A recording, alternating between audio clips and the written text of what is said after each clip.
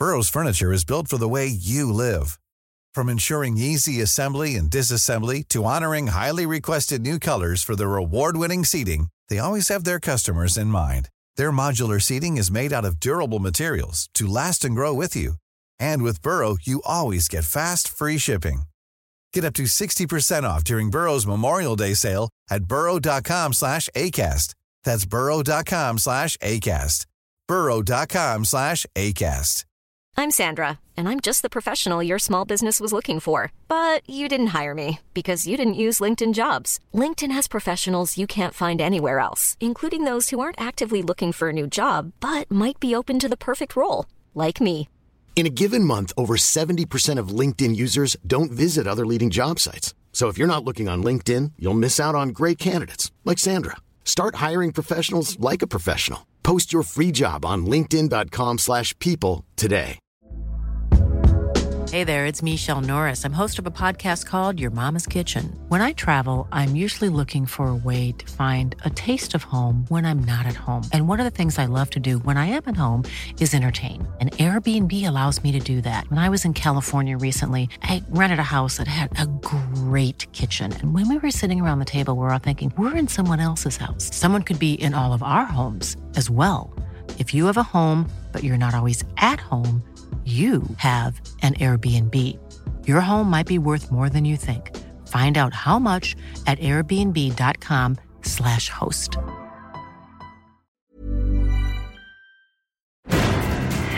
A bizarre quest for the Fountain of Youth. The operation was very gruesome and very noticeable. A ship that sailed from the pages of the Bible. He couldn't believe his eyes. He's able to see the remains of Noah's Ark. And an FBI informant with a devastating secret. That was a showstopper.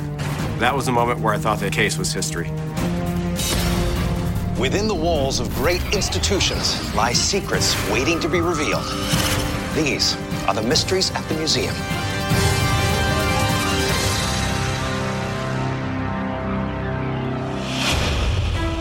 Located less than 15 miles north of San Francisco in Marin County, San Rafael, California is known for its well-preserved Victorian homes and famed Spanish-style mission.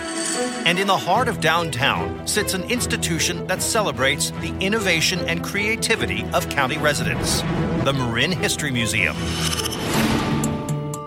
Among its many treasures are a county sheriff's Winchester rifle from the 1920s, a 19th century jury box, and possessions of Louise Boyd, an early Arctic explorer.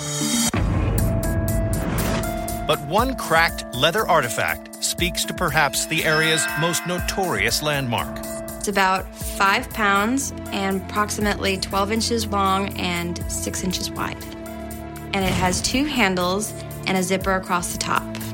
According to museum curator Holly Gallagher, this bag once belonged to a doctor who used his position of power to pursue shocking medical research. This story takes disturbing to a whole new level. Who owned this bag? And what bizarre experiments did he undertake at one of California's most infamous institutions? 1913, Marin County, California. Dr. Leo Stanley, a recent graduate of Cooper Medical College in San Francisco, arrives in this community to take up his first professional post, medical officer at San Quentin State Penitentiary. His work ethic and professionalism impress his superiors, and within months, he is promoted to chief surgeon. It's a job he approaches with aplomb. He's very dedicated to changing the men's life, making it more comfortable for them so they could tolerate these long prison sentences.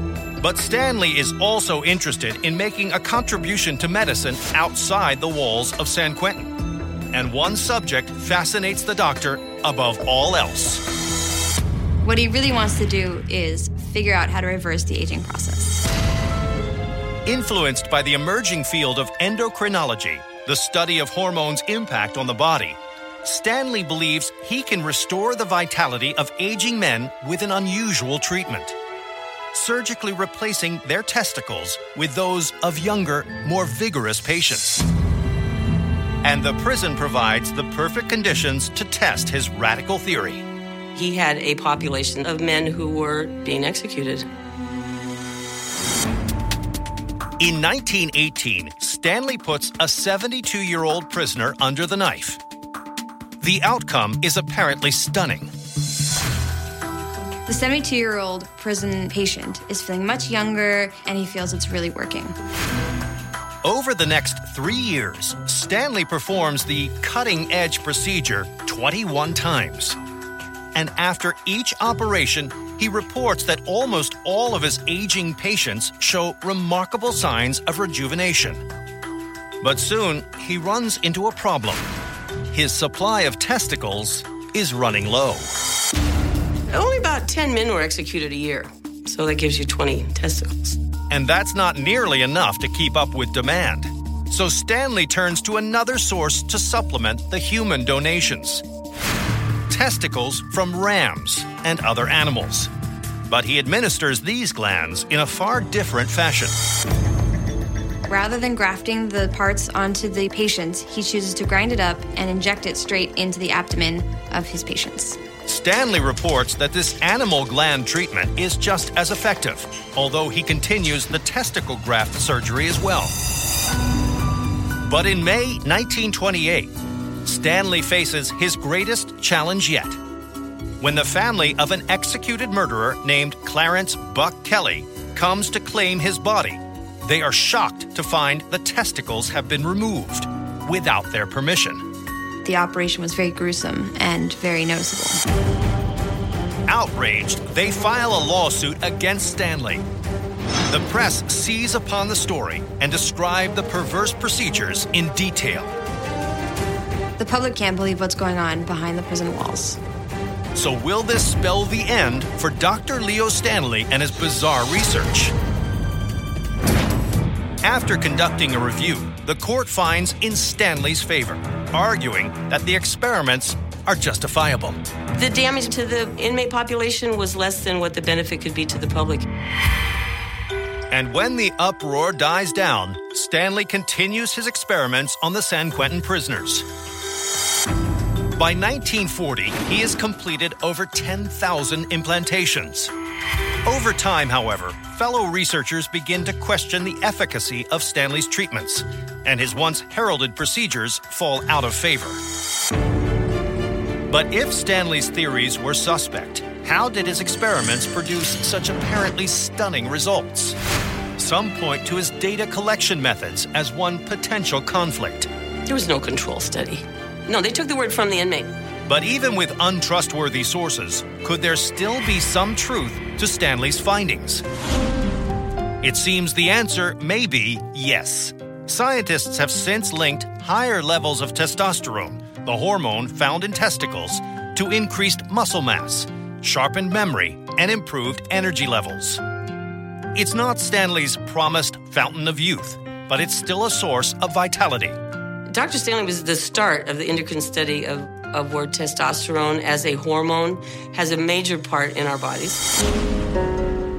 Today, this medical bag, which once belonged to Dr. Leo Stanley and is now at the Marin History Museum, speaks not only of the bizarre experiments once practiced on prison inmates, but also of our ever-changing knowledge of the human body. Washington, D.C.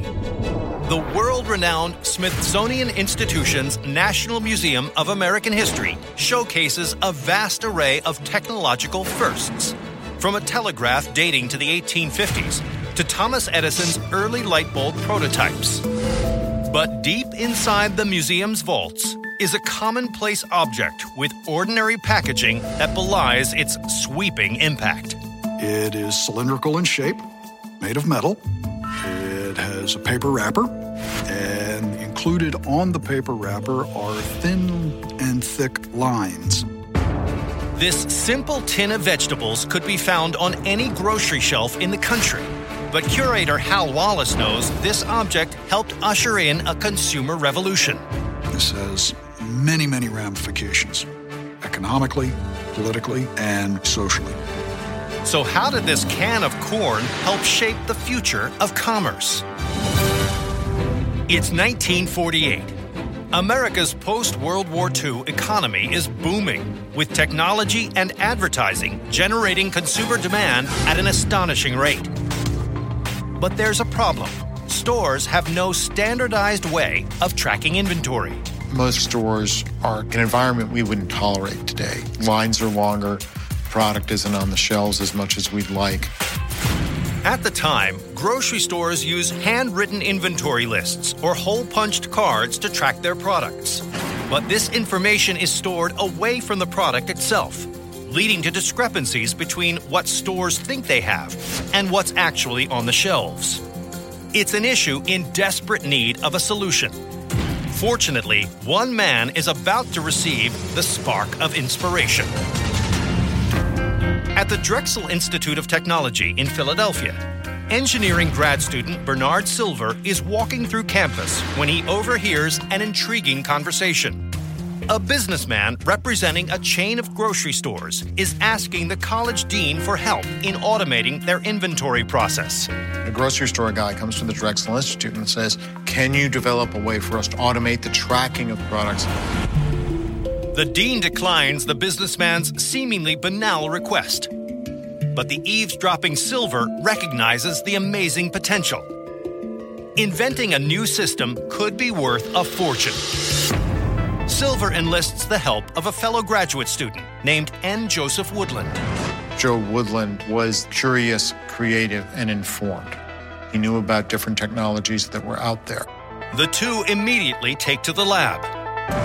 Their challenge was to create a system that could quickly and easily read a language off of a package. Within months, Woodland and Silver come up with a new tracking system that can be printed directly onto the product. They devise a circular label that can be read in any direction by a rudimentary machine. And it's printed with UV ink so that when viewed under UV lights, it easily stands out from other product information. But when Woodland and Silver test their prototype, it's a disaster. While the label may work on flat surfaces, the circular system fails on rounded products like cans. So their labels didn't work. Their labeling technology didn't work. And even if they could get it to work, the cost of UV equipment is prohibitive for the average grocery store. It seems their ambitious dream of modernizing American business has all but evaporated. So what will it take for Woodland and Silver to revolutionize retail?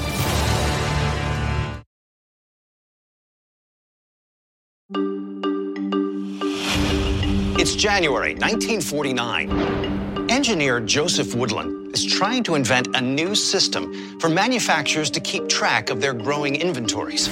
Many of Woodland's ideas are promising, but only result in failure. What he doesn't realize is that he need only scan his memory for inspiration to strike. On the verge of calling it quits, Woodland visits the beach in the hope that the fresh air will clear his mind. There, his thoughts turn to an old hobby. Woodland is sitting at the beach and he's thinking about Morse code.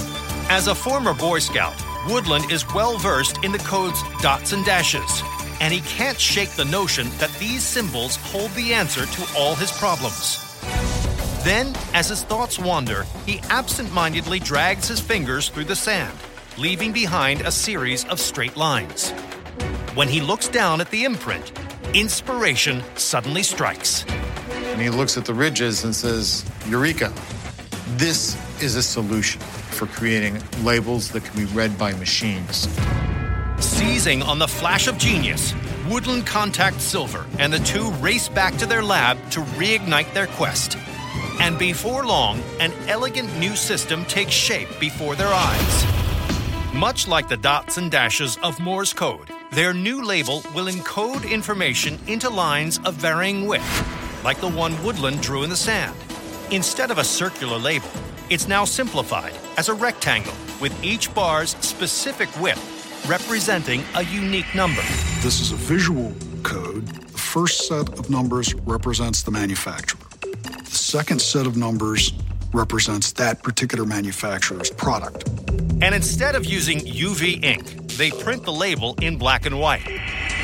In October 1952, the scientists patent the revolutionary new system. Its official title is the Classifying Apparatus and Method. Unfortunately, Woodland and Silver's design is ahead of its time. The technology needed to scan each label is years away from being affordable enough for each mom-and-pop grocery store. They needed 5 or 6 really important innovations to occur. High-quality, affordable printing, integrated circuits, lasers. Tired of waiting for other industries to advance, the pair sells their patent for just $15,000. But on June 26, 1974, 20 years after the idea was born, Woodland & Silver's innovation finally makes its debut. Technology company IBM helps to perfect the system. And at a test supermarket in Troy, Ohio, a shopping basket filled with items like this can of corn are, for the first time, scanned with what is now called a barcode. The world will never be the same. From a few fleeting lines in the sand to this can of vegetables now on display at the Smithsonian's National Museum of American History, the barcode has claimed its place as one of the most enduring symbols of commerce in the modern world. Not far from the bustling halls of the Smithsonian stands one imposing institution that is strictly off limits to the public, the J. Edgar Hoover FBI building. Behind these walls, the Bureau employs cutting-edge technology to keep America safe from crime. But according to FBI agent Robert Herndon, stored deep in its archives is one seemingly simple, outdated piece of tech. It's metal, about 4 inches wide, moving parts, wires extending from it. This is a reel-to-reel tape recorder, once used by the FBI to expose one of the greatest corporate cover-ups of the 20th century. November 5th, 1992, Decatur, Illinois.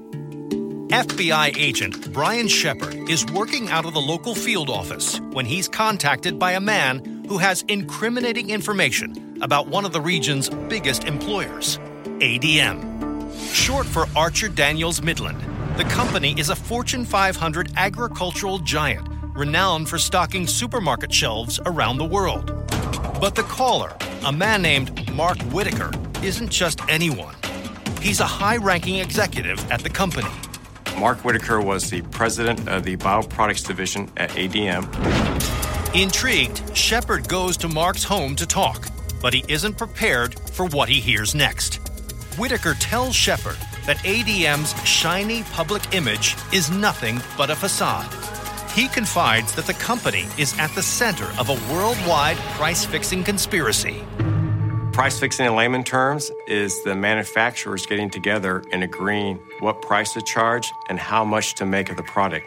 According to Whitaker, top ADM executives secretly meet with their competitors to artificially inflate the price of lysine, a key ingredient in animal feed. And when the cost of animal feed rises, so do consumer food prices around the world. ADM had a motto at the time: the competitor is our friend and the customer is the enemy. ADM alone has made an extra $80 million with this scheme.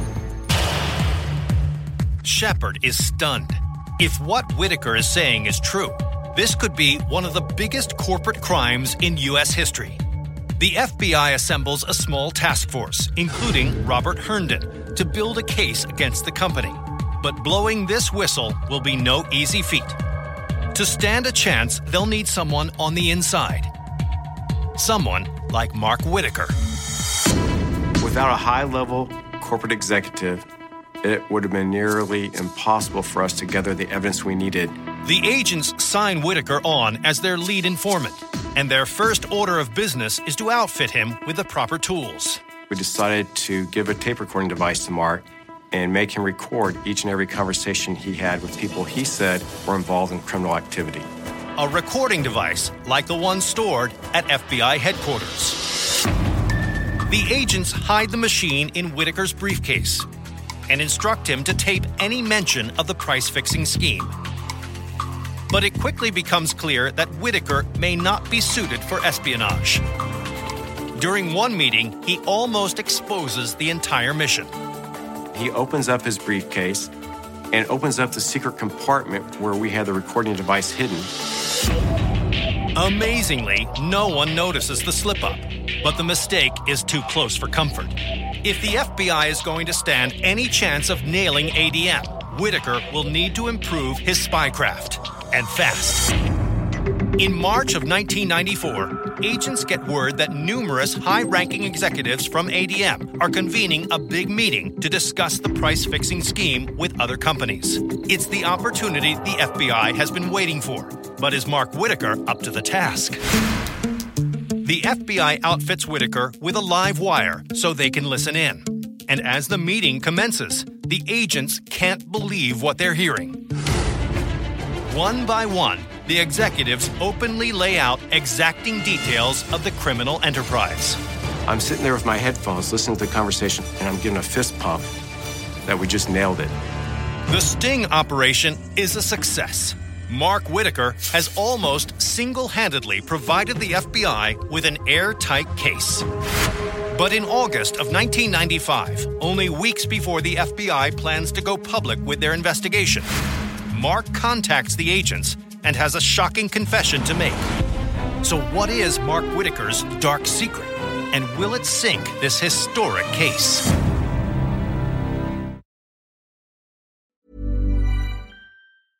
Ready to pop the question? The jewelers at BlueNile.com have got sparkle down to a science with beautiful lab-grown diamonds worthy of your most brilliant moments. Their lab-grown diamonds are independently graded and guaranteed identical to natural diamonds, and they're ready to ship to your door. Go to BlueNile.com and use promo code LISTEN to get $50 off your purchase of $500 or more. That's code LISTEN at BlueNile.com for $50 off. BlueNile.com, code LISTEN.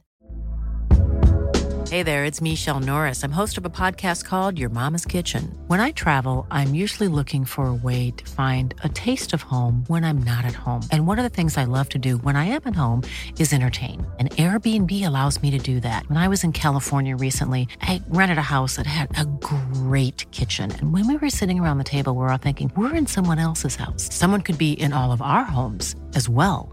If you have a home, but you're not always at home, you have an Airbnb. Your home might be worth more than you think. Find out how much at airbnb.com/host. Burrow's furniture is built for the way you live.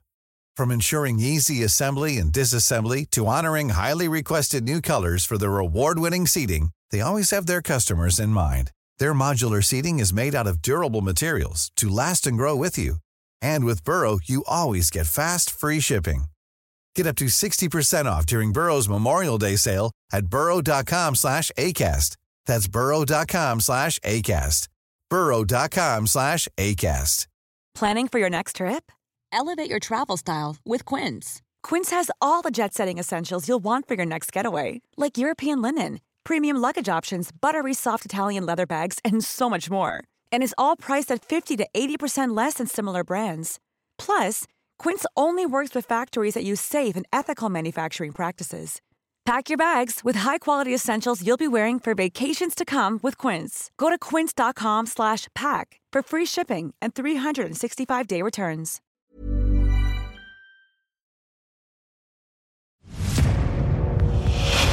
It's the mid-1990s. With the help of an informant named Mark Whitaker, the FBI has built a stunning case of corporate fraud against agricultural giant ADM. But what the FBI doesn't realize is that Whitaker harbors a secret, one that will turn this case right on its head. On August 2nd, 1995, the FBI agents meet with a clearly nervous Mark Whitaker. Then the informant drops a bombshell. Mark confesses that for the past 4 years, he's been siphoning money away from ADM to a series of shell corporations. He says his own illegal scheme has netted him $9.5 million. Incredibly, he's been defrauding the very company he's been helping to investigate. In one fell swoop, Whitaker's credibility and the FBI's entire investigation is seemingly destroyed. That was a showstopper. That was the moment where I thought the case was history. When it was determined that Mark Whitaker had been embezzling money, he went from cooperator to defendant. Fortunately, although Whitaker can no longer testify, the 200 hours of recordings he made are still admissible in court. And in 1997, the prosecution finally gets the verdict they've been waiting for. 2 top executives at ADM plead guilty to violating antitrust laws. In the end, they received 3 years in prison, and then the company itself received their record fine, $100 million. Mark Whitaker is found guilty of both price fixing and embezzlement and receives a prison sentence of 10.5 years, more than the executives he helped convict. In the wake of his trial, many wonder why Mark Whitaker approached the FBI in the first place. Some speculate that by helping to prove ADM's guilt, he hoped to minimize his own. Regardless of his motive, what is clear is that Whitaker's indelible mark on this historic case won't fade anytime soon. And this tape recorder, currently housed at the FBI headquarters in Washington, D.C., harkens back to when one man took on a corporation and found himself on the wrong end of the law. Situated alongside the banks of the Little Miami River is enchanting and idyllic Loveland, Ohio, once a stop on the Underground Railroad. But hidden away on the edge of town stands an institution that celebrates a wholly different kind of ingenuity. A museum filled to the brim with objects of trickery and the unexplained. The Salon de Magie. This remarkable repository contains handcuffs once used by Harry Houdini, milky crystal balls, and early 20th century ventriloquist dummies. But 3 less prominent items seemingly involve no magic at all. You're seeing what seems to be an artist's view of what little girls would be fantasizing about. But spiritual intuitive Jessica Satera says that these seemingly innocent black and white photographs once ignited a battle between believers and skeptics. The contact is what it comes down to. Human beings in contact with supernatural beings. What exactly is captured in these ethereal photographs? And how did these intriguing images take center stage in a high-profile mystical inquiry? July 1917, Cottingley, England. On a quiet summer afternoon, 16-year-old Elsie Wright and her 9-year-old cousin Frances are playing in the creek behind the family property. But when the girls return home, their angry mothers demand to know why they got their clothes soaking wet. The girls give a surprising answer. They claim they saw little winged beings, and that's why they were playing in the water. The grown-ups laugh off the childish declaration, but the girls are determined to be taken seriously and approach Elsie's father, an amateur photographer, for a favor. They felt that maybe they could prove it if they could borrow his camera. With the equipment in hand, the girls scurry back to the woods on a mission. A short while later, they return with a film plate to develop. And when the image begins to appear, Arthur Wright cannot believe his eyes. On the print is a picture of Frances sitting there with a bunch of fairies, and she's looking right into the camera. Wright's immediate reaction is to laugh it off as a prank. But a little over a month later, the girls bring him a second plate to develop. It reveals an equally astonishing image, this time of Elsie with a gnome. A highly skeptical Mr. Wright calls his wife, Polly, to look at the prints, copies of which are now on display at the Salon de Magie. Polly is overcome with excitement. Mrs. Wright's feelings about it were very different from her husband's. She was a believer in the supernatural. In fact, like many people of her time, Polly Wright believes in the possibility of a life beyond death and nature spirits here on Earth. And she regularly attends meetings with fellow believers at the Theosophical Society. Images of fairies seem to offer proof of the group's convictions. Then, in 1920, word of these remarkable images reaches one of the most prominent authors of the day, Sir Arthur Conan Doyle, famed creator of Sherlock Holmes.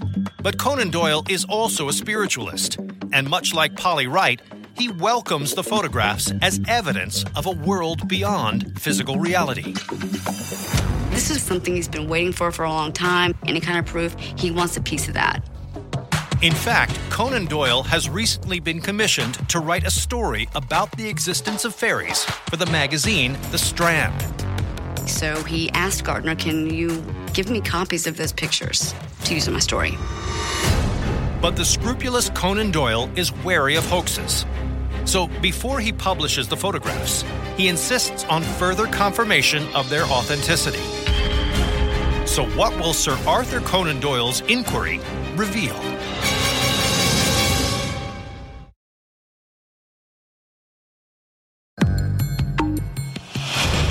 It's August 1920 in England. The celebrated writer and spiritualist Arthur Conan Doyle has encountered something extraordinary. A set of photographs taken by two young cousins that seem to depict real live fairies. So did these girls actually capture fairies on film? To investigate, Conan Doyle dispatches his friend and fellow spiritualist Edward Gardner to personally interview Elsie Wright and her cousin. He talked to the girls. They seemed nice. They didn't seem deceptive in any way. But Gardner has a request. What Mr. Gardner decides to do is to give these girls cameras and some film and some time and tell them to go take more pictures. After Elsie and Frances produce 3 more images of winged creatures, Gardner is absolutely convinced of the veracity of their supernatural experience. For Conan Doyle, this is the added assurance he needs. In December 1920, he publishes the first 2 photos in Strand magazine, arguing passionately that they are real. He wanted to believe because that's the energy he's put his whole life into. But not everyone agrees. When the article comes out, skeptics mock the renowned author, claiming that the images are nothing more than child's play, merely paper cutouts somehow suspended in the frame. Some of the images of the fairies in comparison to the people in the photos with them were a little bit too opaque. And they didn't have dimension, they were flat. But despite the controversy, Conan Doyle stands by his story. The photographers, though, tire of the fairy hype. The girls stopped taking fairy pictures. They both married and went on about their lives. But for decades, Elsie and Frances maintain that they really had seen fairies in Cottingley. That is, until 1983. 65 years after the photos were taken, Elsie and Frances shine new light on the story. They did admit that they were faked. They say they feel ashamed to have let the hoax go on so long. But how did they do it? She said that they would draw them or cut them out of magazines and position them on little hat pins and then stick them down into the soil to make it look like they were floating on top of the ground. Today, the Cottingley fairy photographs continue to capture the imagination of visitors to the Salon de Magie. A reminder that even the most innocent images are sometimes not what they seem. Philadelphia, Pennsylvania is a city of firsts. It was home to the first Congress, the first Mint, and the country's first museum, the Pennsylvania Academy of the Fine Arts. This venerable institution houses elaborate marble statues and gilded paintings of mythical and monumental figures. But amidst these masterpieces is one artifact whose central figure is decidedly more salt of the earth. When you first encounter this object, you might notice the tools of a blacksmith shop or a ruddy, vigorous man standing at a forge. According to curator Anna Marley, this 8-foot-high oil painting reveals the story of a brazen offense that stunned the nation. This painting is linked to the first major heist in the United States. So who is the man depicted in this portrait? And what secret does it reveal about a shameful injustice tied to one of history's most infamous crimes? It's summer in 1798. The city of Philadelphia is the financial capital of the nation, and one of the town's historic structures, Carpenter's Hall, is being transformed into the Bank of Pennsylvania. Originally founded to fund the Continental Army during the Revolutionary War, the bank is now a critical piece of the newly formed United States. Among the many workers who toil on the building's renovation is a highly skilled locksmith named Pat Lyon. Pat Lyon was hired to design all the locks for the new state-of-the-art Bank of Pennsylvania because his locks couldn't be broken. Lyon forges the locks and keys to the bank's ironclad vault doors. And by mid-August, funds are transferred into the newly opened structure. But it isn't long before this so-called secure facility is proven to be anything but. One day, bank officials noticed that a very large sum of money was missing from the bank. More than $160,000 have inexplicably disappeared. But this is more than just any theft. It is the first reported bank robbery in U.S. history. Desperate to restore faith in the banking system, authorities launch an investigation. And they're shocked by what they discover. No one had broken the locks. No one had broken the windows. It looked like somebody had walked in and taken out the money with a key. Police interview the bank's employees. And from all accounts, one suspect seems to stand out. The man who made the locks, Pat Lyon. Police theorized that Pat Lyon must have made himself an extra key so that he could go back and perpetrate the crime. Yet when authorities set out to question Lyon, he's nowhere to be found. So is this once esteemed blacksmith the man behind this daring heist?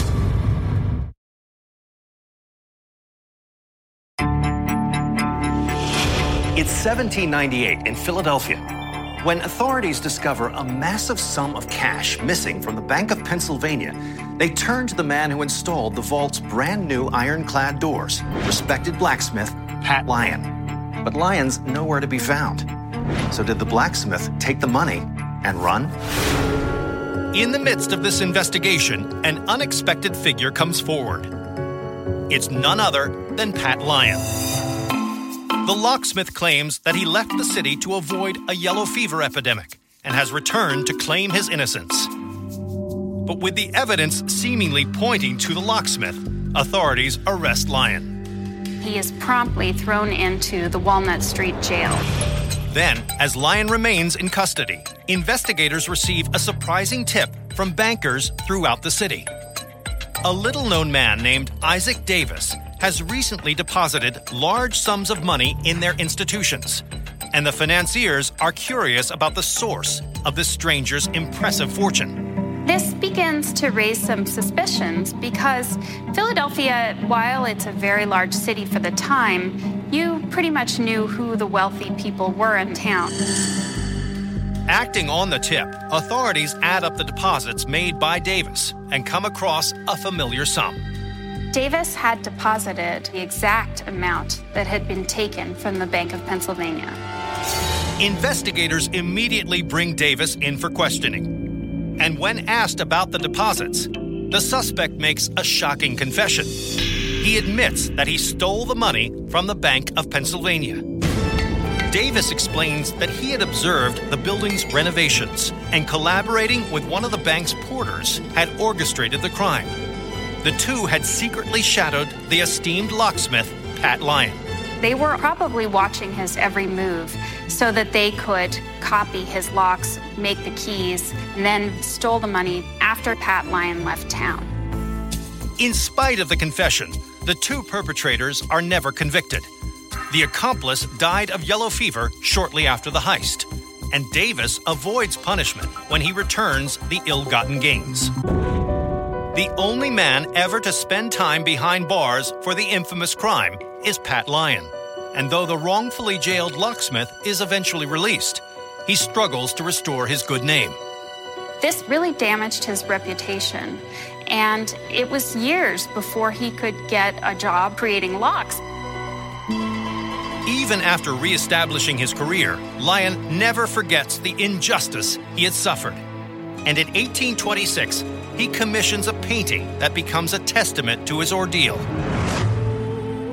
Pat Lyon at the Forge, by Philadelphia artist John Nagel, depicts the locksmith as a working man in his prime, standing in front of the symbol of his wrongful incarceration.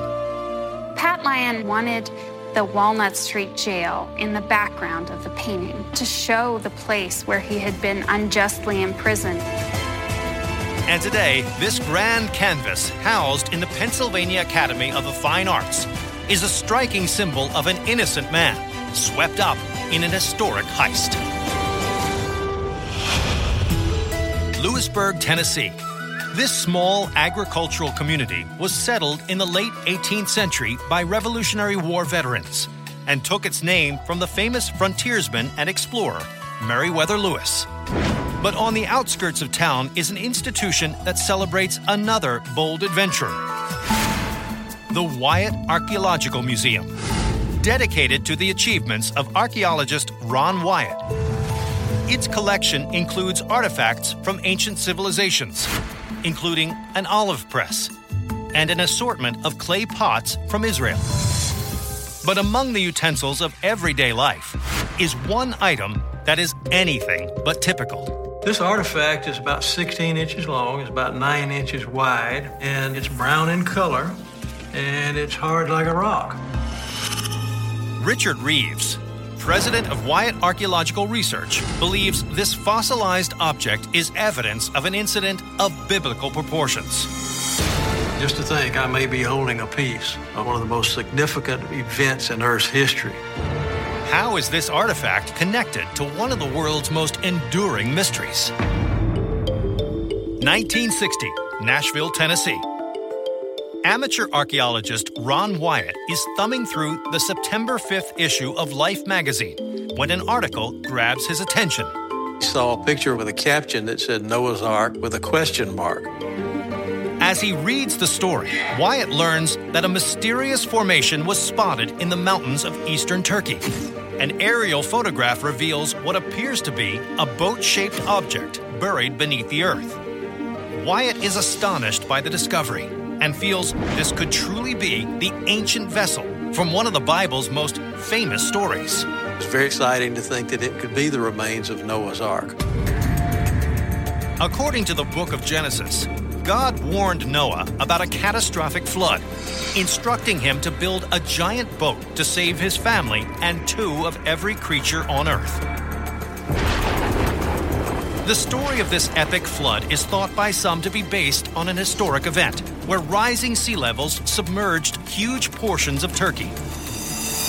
This is where Noah's Ark is said to have come to rest when the water receded. We do know from the biblical account that it landed in the mountains of Ararat, which is that whole mountainous region over in eastern Turkey. So is this formation physical proof of the legendary tale? Some people say that this is not the remains of Noah's Ark, that it's a natural object. But Wyatt is convinced otherwise and becomes obsessed with proving that this is in fact the biblical boat. Finally, in 1979, he is able to finance a trip to Turkey. And after a long journey through the rugged mountains, Wyatt beholds this incredible spectacle for himself.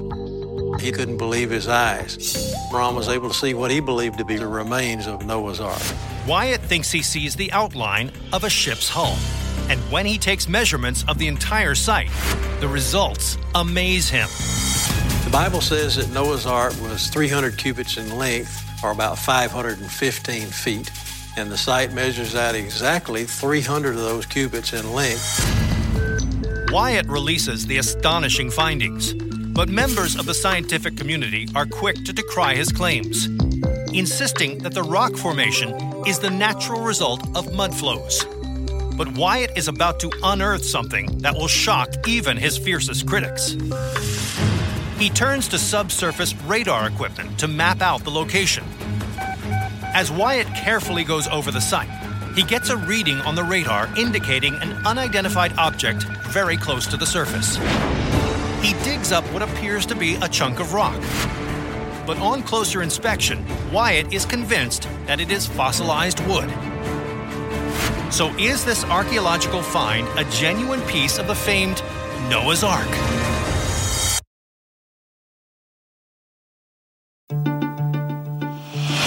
It's 1960. Aerial photographs of a mountain range in Turkey have revealed what seems to be an unusual boat-like formation.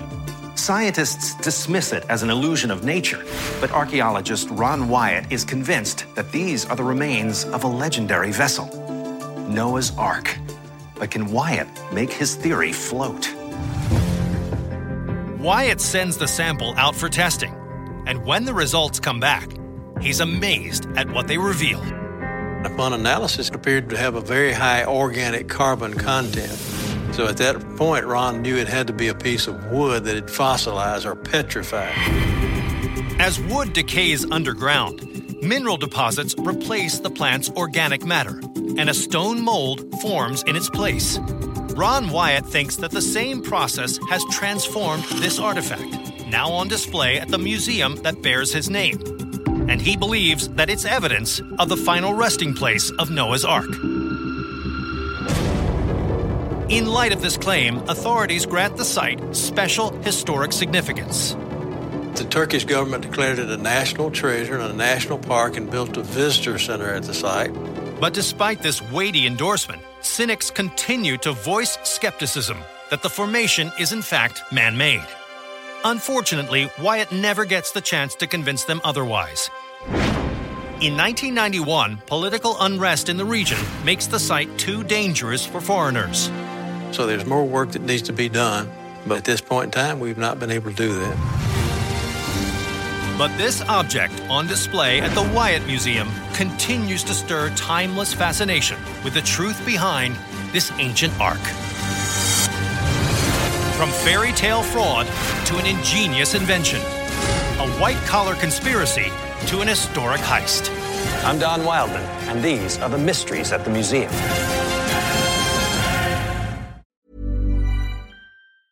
Planning for your next trip? Elevate your travel style with Quince. Quince has all the jet-setting essentials you'll want for your next getaway, like European linen, premium luggage options, buttery soft Italian leather bags, and so much more. And is all priced at 50 to 80% less than similar brands. Plus, Quince only works with factories that use safe and ethical manufacturing practices. Pack your bags with high-quality essentials you'll be wearing for vacations to come with Quince. Go to quince.com/pack for free shipping and 365-day returns.